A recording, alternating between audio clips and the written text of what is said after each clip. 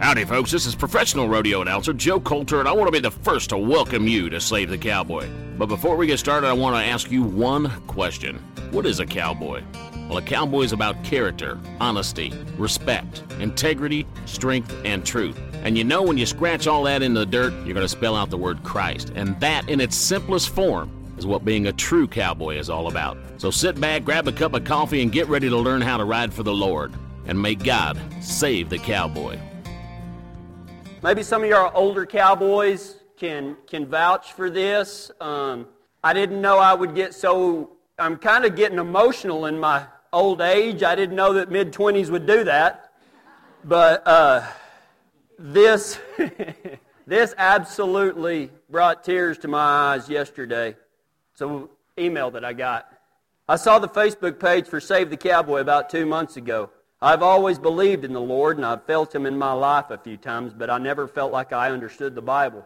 I've been to many different churches in many different sections: Catholic, Methodist, Lutheran, Baptist.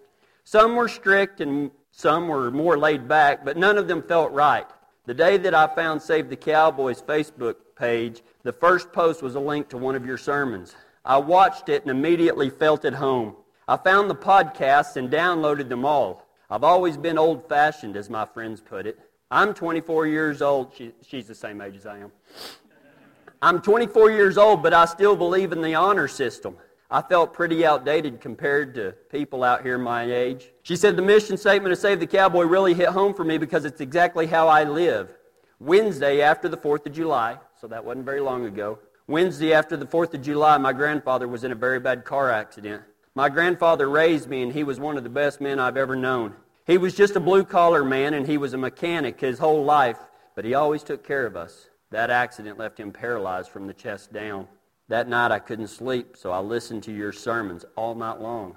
A little over a week later, my grandfather died very suddenly. I felt like my world had imploded, like someone had just ripped my world apart. The night he died, a couple of my cousins had come over. I told them about Save the Cowboy because they're good old country boys. And they told me that something that I will never forget. They told me that now that I had started listening to your sermons and reading my Bible, that I would start seeing Jesus move in my life in amazing ways.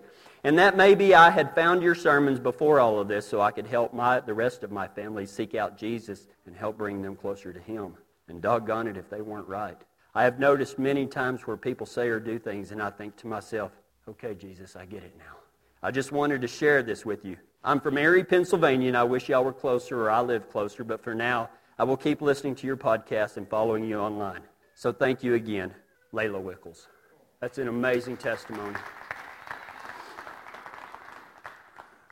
Let's go to the Lord in prayer. Dear God, I just thank you for your message that you're going to speak today. God, just close my mouth and let the Holy Spirit speak through me.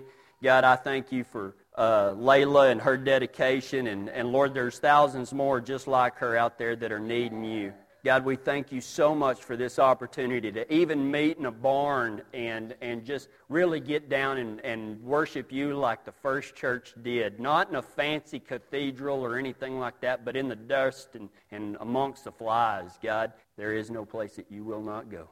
God, I thank you once again, and I ask a blessing on each and every one of these people here today. In your name I pray. Amen.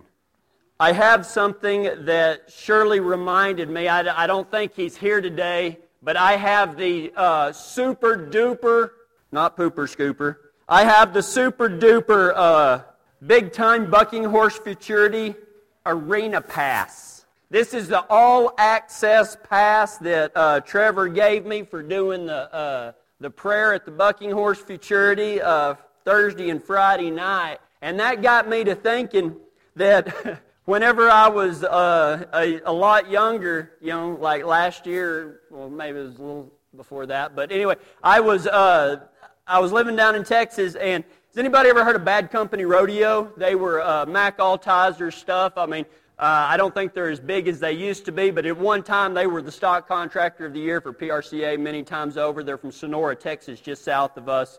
And I worked for Mac Altizer and Bad Company for a summer. And it was so cool because I got to, they gave me this red shirt that I buttoned all the way up, and it had like this Bad Company logo, which is like this like this cow skull with these turned down horns, says Bad Company under there. And so whenever I put that Bad Company shirt on, I could go wherever I wanted. It was awesome. It was like an all-access master skeleton key. I could go in the arena. I could go behind the chutes. I mean, I remember one time Mac walked up to me in Del Rio, Texas, and handed me Party Animal. And Party Animal was a Bramer bull about this big that would buck, but he was also just as gentle as a dog. And I led Tough Hedeman's son when he was only about this big. I led Tough Hedeman's son around on Party Animal, and I thought that was so cool because, I'm sitting there on the bucking chutes putting flanks on horses, and, there's Ty Murray asking me to hold something, and I'm not a big buckle bunny or anything like that, but it was cool just being able to sit there next to these guys and just visit with them. I remember I didn't know what was going on, and it was at the same rodeo in Del Rio, Texas, that they told me, they said, we're going to put a bull in here in this little chute, and when the announcer starts his little deal, we're going to turn him out, and he's going to walk around, shut the gate whenever he goes out, and then whenever he's done, open the gate back up, and the bull will come out. I was like, well, this must be a trained bull or something. And the guy that had got me the job, his name was Junior, and Junior was sitting there, and he put that bull in there, and he was just sitting there patting that bull on the, kind of on the back and everything. And he goes, do you know what bull this is? And I said, no. And he goes, oh, wait, turn him out. And so I turned him out, and the announcer did his deal, it just sends chills up your back and everything. And then when it was over, Junior said, open the gate. So I opened the gate, and sure enough, here comes that bull, and he walks right in, and he goes, do you know who that bull is? And I said, no. He said, we don't announce it much, but that's the bull that killed Lane Frost. So it was amazing to be able to work for Bad Company, just to be around some of the history makers and stuff like that in the sport of rodeo. And I remember I was working the Pecos Rodeo one year, and there's lots of places that claim to be, and Pecos is one of them. I'm not going to get into it because I really don't think it matters any. But Pecos' claim to fame is home of the world's first rodeo. And so it was pretty neat getting to put the Bad Company shirt on and walk in there through the contestants' entrance. Man, you are somebody whenever you get to go through the contestants' entrance. We got some bull riders here that, they may not think it's any big deal. But to those of us who spent our lives in the stands, getting to go behind the scenes, getting to go behind the chutes and hang out with these guys, man, it's a big deal. And so, anyway, we got over there, and I had my duties to do. I'd scrape the dirt out so that the gates would swing free, and we'd line the horses, the bareback horses up in the back, and do all of this other stuff, and blah, blah, blah. And we had about an hour before the rodeo went, and I walked over there, and we had our Bad Company trailer. That was where the cool people hang out. And I got to turn this, what do you call it, egg carton crate, whatever you call it. I sat it down, and I was sitting there with my red Bad Company shirt on, looking cool as, it was just dripping off of me. It wasn't sweat, it was coolness. And I was sitting there and everything, and this cowboy walks up, and he said, anybody sitting here? I said, no, it was a 5-gallon bucket. It wasn't a throne or nothing. And I didn't even look up, and he sits it down, and he goes, man, it's hot today. And I looked up, and it was Monty Hawkeye Henson. Now I'm really showing my age. And I was like, oh my gosh, he was one of the best saddle bronc riders ever. He was the one that made famous because he wouldn't get off on the pickup riders. He'd just pop up and land on his feet and walk off and everything. I tried that a couple of times. It didn't work as good for me as it did him. But I got to sit right beside Monty Hawkeye Henson. I had my shirt on. I was cool. I got to go through the contestants' entrance. I got to be behind the chutes with all these famous rodeo stars. I got to sit there and talk with the rodeo clowns. It's something to sit there and talk with Leon Coffey and Mark the Shark and all of these other guys. It was fantastic. And it was also one of the first times that during the bareback and saddle bronc, one of my jobs was to, whenever the pickup riders took the flank cinches off, they'd just fall in the arena. And so my job was to run out there and get them. That is a very important job. Without that, the rodeo cannot go on because there's not enough flank cinches to go around. So I was pretty proud of my job. Some people might look down on it. But I was out there one day, and I was gathering up my flank cinches and everything. And if you've never been to Pecos, Texas Rodeo Arena, it's about the size of New England. You have to hoof it across there. And if you've never tried to run gracefully in a plowed-up arena, you look like a chicken with one leg. You just kind of trying to get these deals and get out of the way before the next bronc comes and everything. And so I've got my Bad Company shirt on. I got coolness just dripping off of me. I got a flank cinch thrown over my shoulder, and I'm walking down, and there's the box seats. I mean, people are right there, and all of a sudden I hear, "Sir?" And I turn and look, and there's like this 8-year-old, maybe 7-year-old little boy, and his eyes are this big around. And he said, "Can I have your autograph?"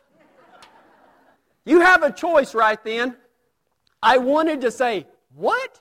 And his dad, knowingly, his dad knew that all I was in that arena for was to pick up flank cinches. I mean, that was it. But his dad kind of smiled, and he winked at me, and I said, "Sure, son." I took that deal from him. It was the first time I ever gave my autograph. And I don't care who you are, you have practiced it. I know you have, just in case. Guys, probably more than girls, y'all are writing the last name of your boyfriend that you want to marry. "I want my name to be Riley so-and-so or something." That's what you get for being my daughter. And you're not going to marry a so-and-so, just so you know. But guys, you know, we get that pen and we're like, sign that autograph, and boy, that's what I did, man. I nearly tore the page with that felt tip marker. I was like, "Cowboy on, Kevin Weatherby." I felt important whenever I walked out of there. If you've never been asked for your autograph, come talk to me. I'll ask you just so you can get to experience one time.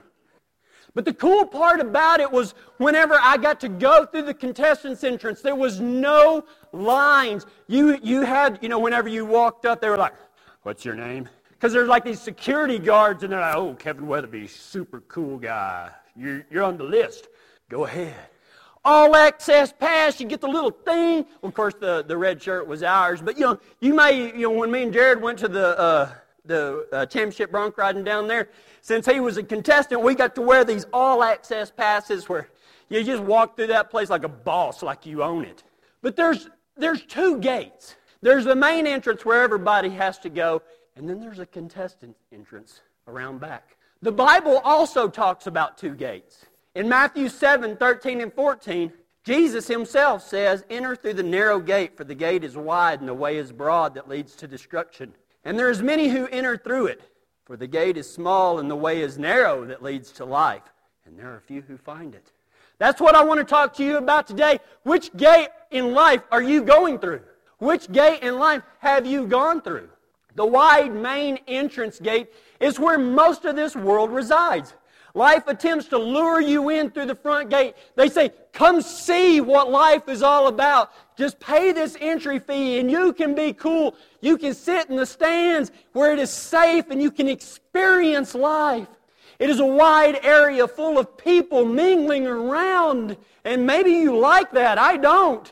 But, there's all sorts of concession stands trying to hawk their wares and buy this cap. You can buy your own bad company cap and be kind of cool.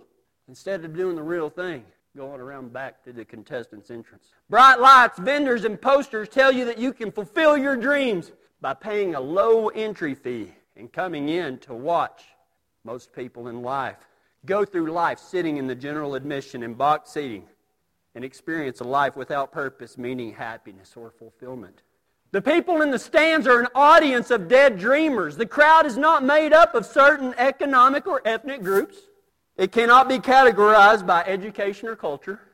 The crowd is our neighbors, our teachers, our physicians, road workers, fast food employees. The crowd has businessmen and busy housewives. Mingling together are the seamstresses and the surfers. The self-help guru sits in the same box as the talk show host. It doesn't... speaking of talk show hosts, is there anybody in here... Well, we posed the question to one of Riley's friends, and I will not say their names, but somebody said something about okra. And he said, "Well, what is that?" And they're like, "You don't know what okra is?" And they're like, "No, man, fried okra is one of the greatest inventions God ever gave us. It should be a spiritual gift. Fried okra rocks." And they said, "You've never heard of fried okra?" And she's like, "No, I'm going to call a friend and see if she's heard." So she calls it, Riley's friend calls another friend and says, "Do you know what okra is?" And she goes, "Well, of course, it's that black lady that has the talk show." That was hilarious.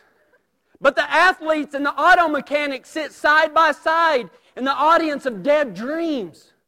The loud, the obnoxious sitting behind the quiet and the reserved. The life of the party and the loneliest of the lonely share the same row. There are drunks and the pious, drug addicts sitting right next to health nuts. They are all here gathered together. And right in the middle are the cowboys and cowgirls sitting next to the church attenders. Think about that. No one is exempt. The audience wants to have the courage to ride or rope, but they're too afraid. The audience longs for the ability to overcome their fears and be winners, but they have resigned themselves to a dead life where everyone wins by losing.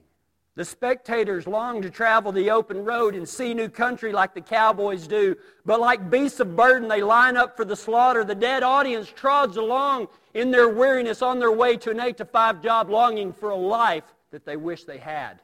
The crowd dreams of wearing the buckle of a champion, but refuse the belt of truth on which it goes. Do you ever feel like you want to participate or help behind the scenes, but a low self-esteem glues you to your seat? Do you ever feel like you want to see behind the curtain and have a chance to belong and to have stories that you've only dared dream of? Do you ever feel like you want to inspire and show a young child what it can be like to those who dare to dream big? Do you find yourself wanting that? The narrow contested entrance is around back. It's a narrow trail and it's often marked by a little sign. Not a big flashy sign with arrows going everywhere. There's no vendors around. It just says contestant entrance this way. And usually it's a longer drive down a dirt road back behind everything. You must have certain credentials whenever you pull up because there's a security guard standing right there. And you know what? I don't know where they find these guys, but you know they have this air of authority which they really don't have. I mean, you could just drive straight through and probably nothing would happen, but something about it keeps you from doing that. The security guard has no authority beyond just checking credentials and checking you off the list. A lot of times they're puffed up with pride and long to be listened to, and they'll scrutinize like some rookie police officer or something. Well, let's see here. Heart starts getting nervous. Are they going to let me in? Are they going to let me in? He will try to tell you that you can't get in or don't belong, but do not listen to him. He cannot keep you out. How do we get on this list? How do we get there where we can go to the back boldly and stroll through like a boss? How do we do that? You must turn your back on the world and be all in for the bad company. Everybody heard that song, Bad Company till the day I die. That's the way you need to be. You got to be all in. There is no part-time. There is no part-time workers in this bad company. And I mean bad in the opposite sense of the word. I'm talking about those select, those few, those tough enough to get behind the chutes, those tough enough to ride and rope, those tough enough to head and heel, those tough enough to open their mouths and announce. Do you have what it takes? You've got to be all in. You will have to leave friends and family that beckon you from the stands. Come on, come sit with us. We'll have a good time. No, I'm going in there. No, that's stupid. Don't go in there. Who do you think you are? I want to live life. No, let's stand up here and party and make fun of people and do what we do from the safety and security of this coffin that we reside in. They will jeer you, sneer you, and cuss you from the bleachers. When I worked for Bad Company, that wasn't the first time, though, that I had ever got to work that arena. One time they always pick two guys, usually one skinny guy and then one big guy. I won't tell you which one I was. I got to be the untie guy in the calf roping. That is a thankless job, and if you've ever had to do it, you do not want to do it again. Because whenever you stand there, there's always the guys in the stands that's been drinking, and it's always real fun to poke fun at the untie guys. And so I got to be an untie guy, and of course I didn't have a Bad Company shirt. You know, they just picked two kids and everything, and you know, the cowboy has to go down there and help sometimes and everything. And I don't know what it was that year. They were calf roping 2,000-pound Bramer bulls. At least that's what it seemed like. You think those calves are only this little sweet calf that's been nursing on its mama? Oh, bull crap, those things are man-eaters about this big. When you get out there, they will kick you from your head to your head and back again before you get them untied. And whatever you do, do not take the piggin string off before you take the other rope off, because then you got to flank it again. I learned that the hard way. And so whenever you're running out there, and of course being a little skinny kid, running out there like a one-legged chicken and everything, and then you do this and you get kicked 42 times and everything. And you always got that one drunk in the stands that likes to make fun of you. And he happened to be sitting right where we were supposed to do, where we were supposed to go. And you kneel down because there's an untie stance too. You got to sit down like this, and you got to pay attention, and then you got to watch the judge to make sure you don't untie it before he says go.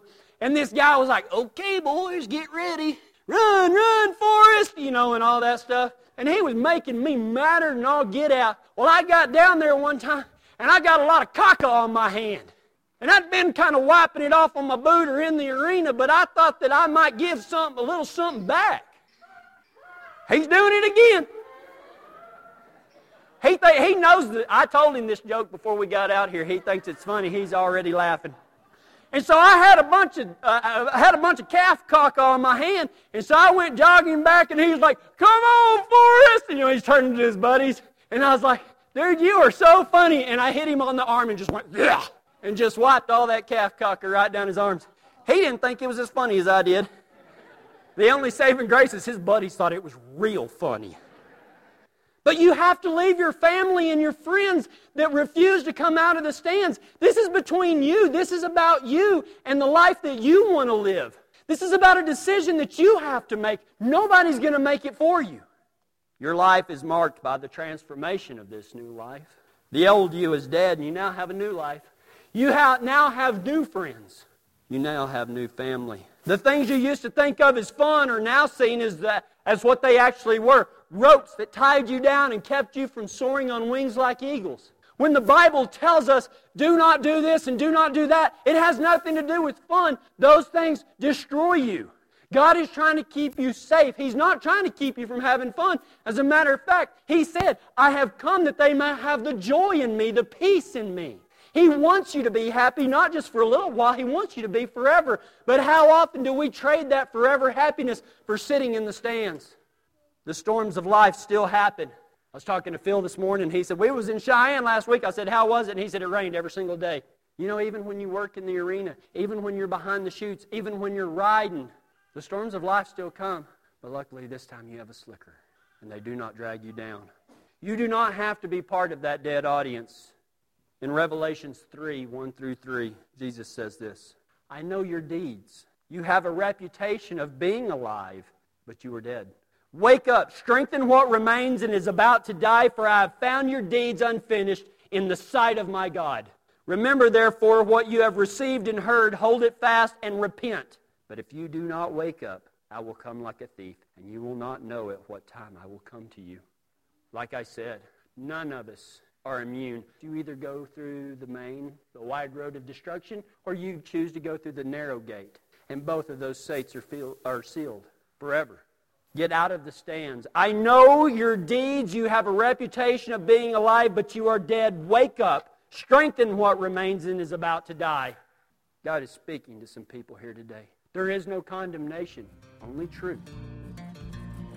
Hey, before you shut that knob off, let me tell you something. If you like today's program, we can all give a great big thank you to Western LLC. They're a turnkey development for oil and gas and aviation industries. You can get on the internet and visit them at westernllc.com. Also, Jim and Kelly Gerald at Integrity Auto Repair and Rod Denning at Tumbleweed Hay and Hauling. All of them out of Kiowa, Colorado. You ought to know by now that I ain't going to jerk your leg.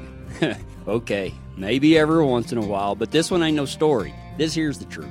We need your help to stay on the air and keep this gospel being spread to cowboys and cowgirls like you. It ain't easy to ask, I promise you. We'll even tell all your friends that are listening that it's you that are bringing it to them. Help us out by going to SaveTheCowboy.com and contacting me. Call me and let's get this thing set up. Don't leave it to somebody else.